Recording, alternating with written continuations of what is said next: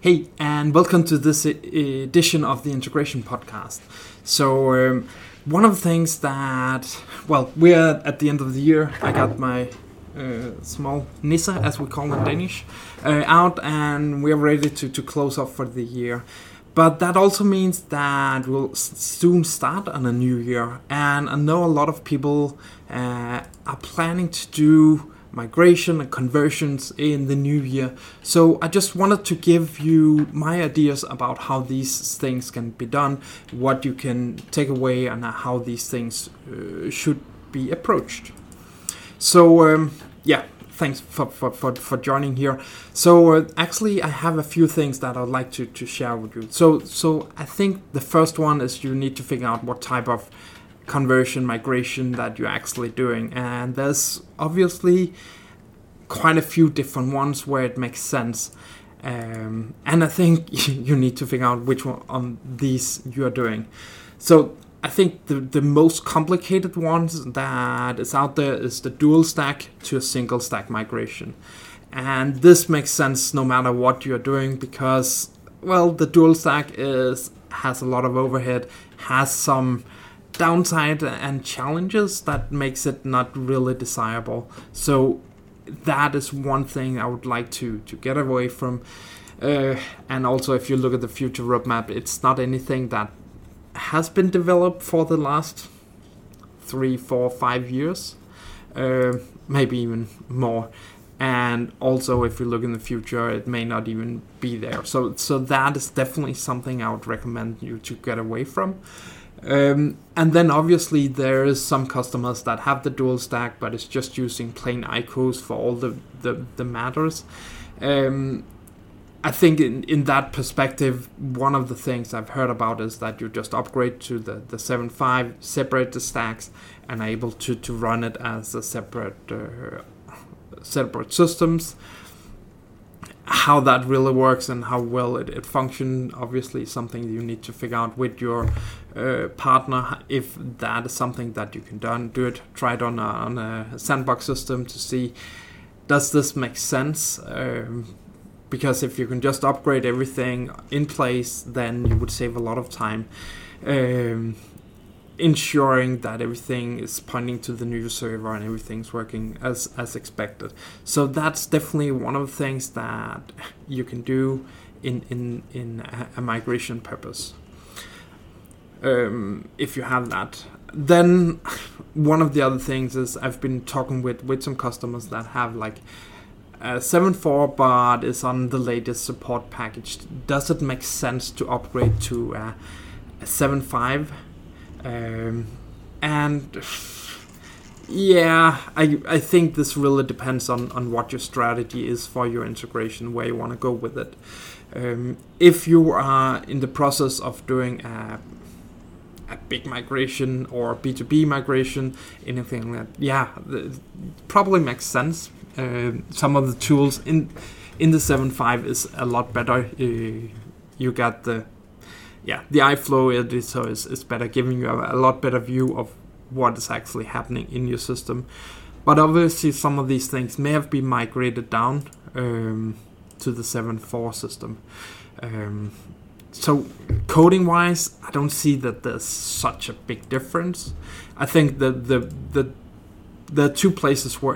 three places, I will not count on the last one, 3 places where there's a big difference. One is on the migration, on the 7.5, you got some better BPM tools, and as we talked about in some of the other videos, there may not be that much development going on in the B2B or in the BPM suite. So you may want to consider, do we want to create a lot of BPMs right now, or can we create it in, and that's probably the place where it makes the most sense to do a upgrade. That is, if you want to run the cloud content on your own PI system, then that's really probably the best option to run, because you get some better options of running tools. And then the last is if you want to use the SAP test tool, but if your only purpose is to do testing better, I would recommend that you go for the FIGAF testing tool that will, that would run on all 731 systems, 7.5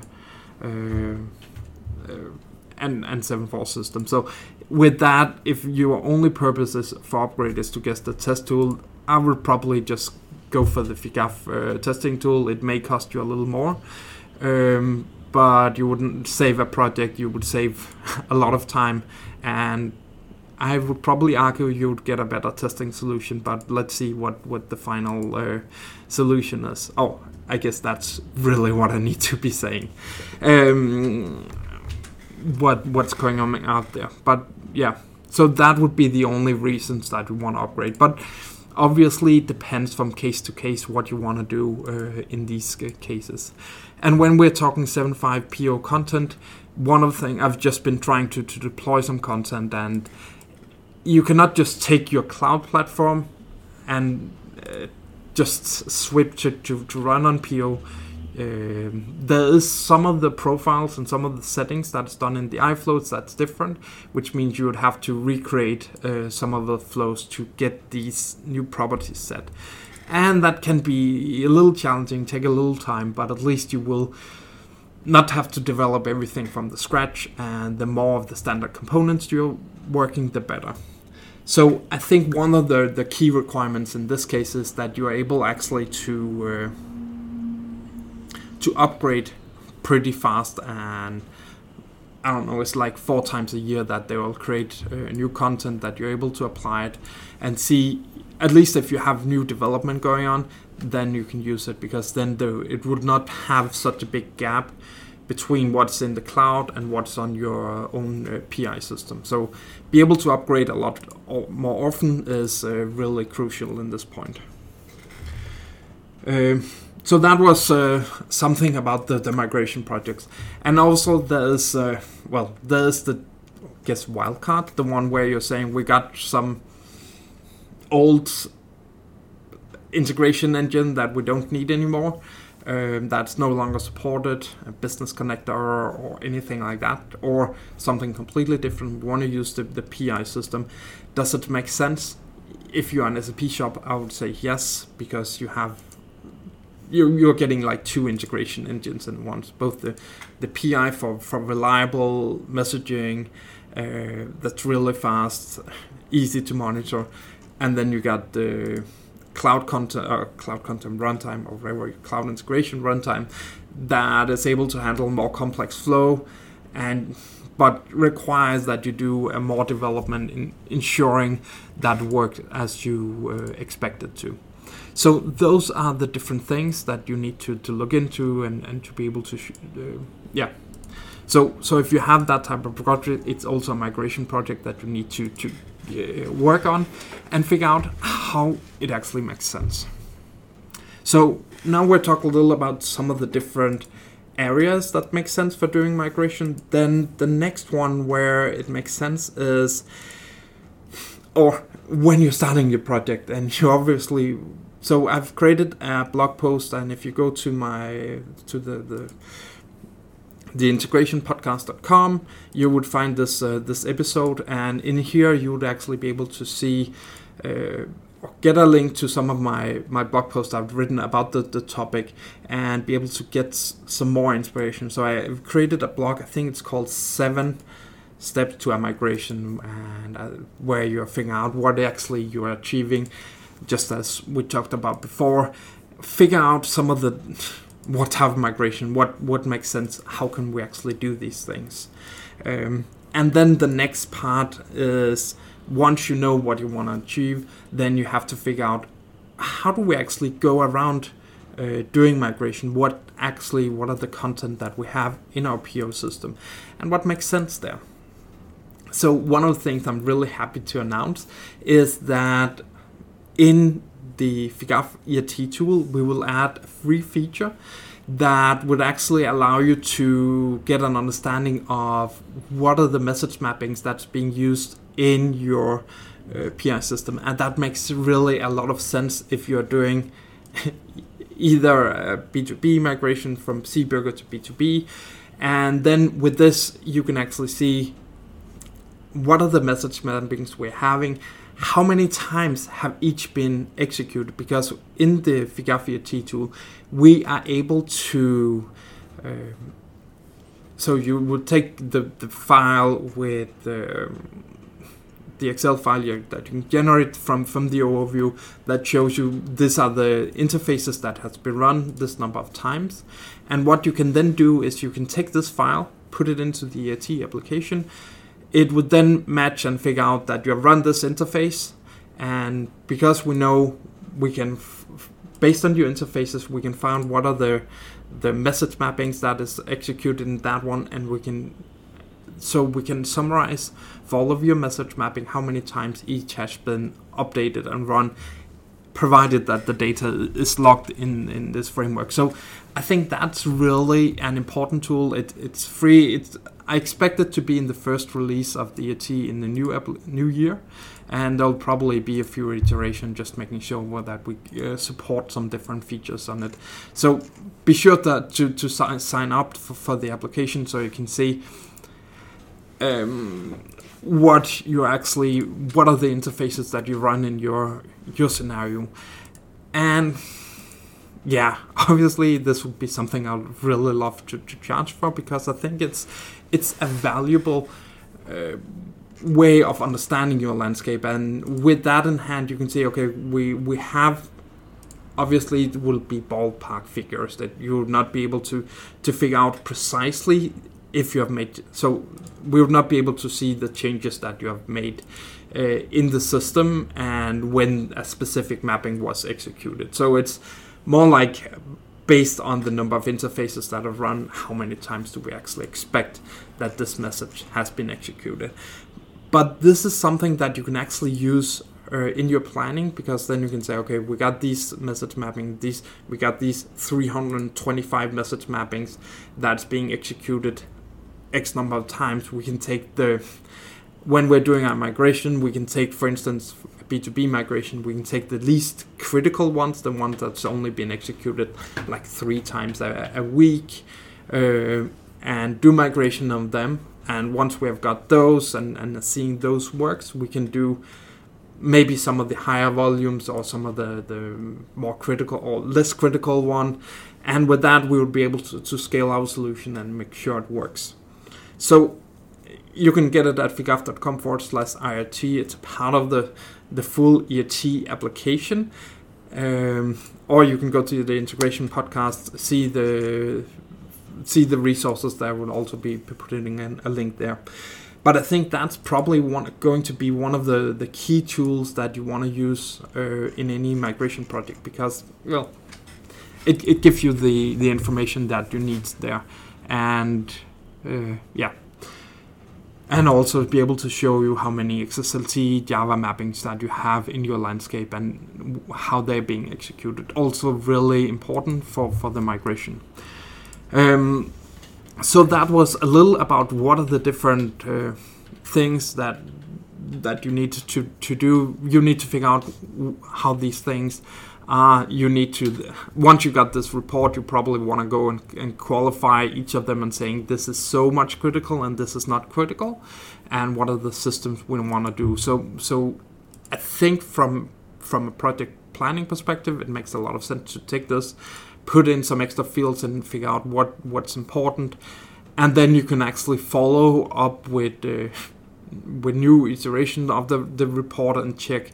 So how do we actually do once we have migrated? Are we seeing that these values are dropping as fast as we're expecting, and stuff like that? So it will be really a useful tool to handle these things. So once you got that done, you have an idea about how many message mappings and interfaces you need to convert from one system or move from one system to the other, and you need to then it will probably, if it's just a move, it probably will take an hour for each interface just to move it. If there's more development to be done, it will be like a day to day and a half. And also depending on how much documentation that you need to make for it to really work. And there, you need to figure out what are the level of documentation that we need, what do we have. At the FreeGraph tool, we are also adding some functionality. These would obviously be paid features that will at least enable you to do documentation a little easier of what you actually have done and are doing with the migration purposes. So that is one of the features or things. Then if you have these 500 message interfaces you need to convert, you can then start figuring out how many people do we need in place for this to work, get the people on board, and then start the migration, getting the new system installed, and onboarding consultants to help you in the process. But at least now you have a prioritized list of what are the interfaces we need to move first, and why do we want to move these.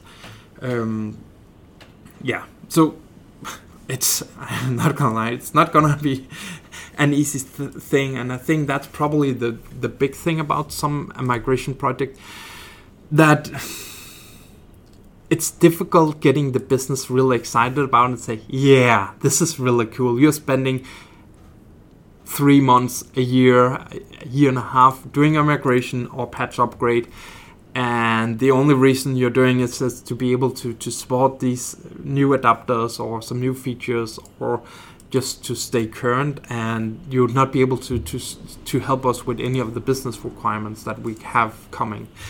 So it's going to be hard selling, but yeah, I guess the alternative is not what they want either, that you are neither able to fulfill their requirements or be able to solve the needs as they have, or even have a system that breaks down under stress. But if you migrate, you'd have a better understanding of what's going on and be able to solve the issues a lot faster. So I think that's the key consideration of a migration project. It's not adding more of a business value. It will just make sure that you stay current, have the latest system in place, have the able to support the most modern functionalities that you want and the business want, and then you can start doing the migration. If you have any CC BPMs or BPMs, well, if you're just doing an upgrade with BPMN, I would not do anything with those. If you have CC BPMs, I would definitely consider, do it make sense, and can we make this in a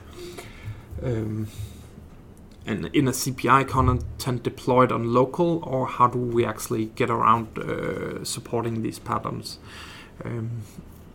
And there may be a lot of different cases that you can actually figure out how do we actually solve these issues in a easier way.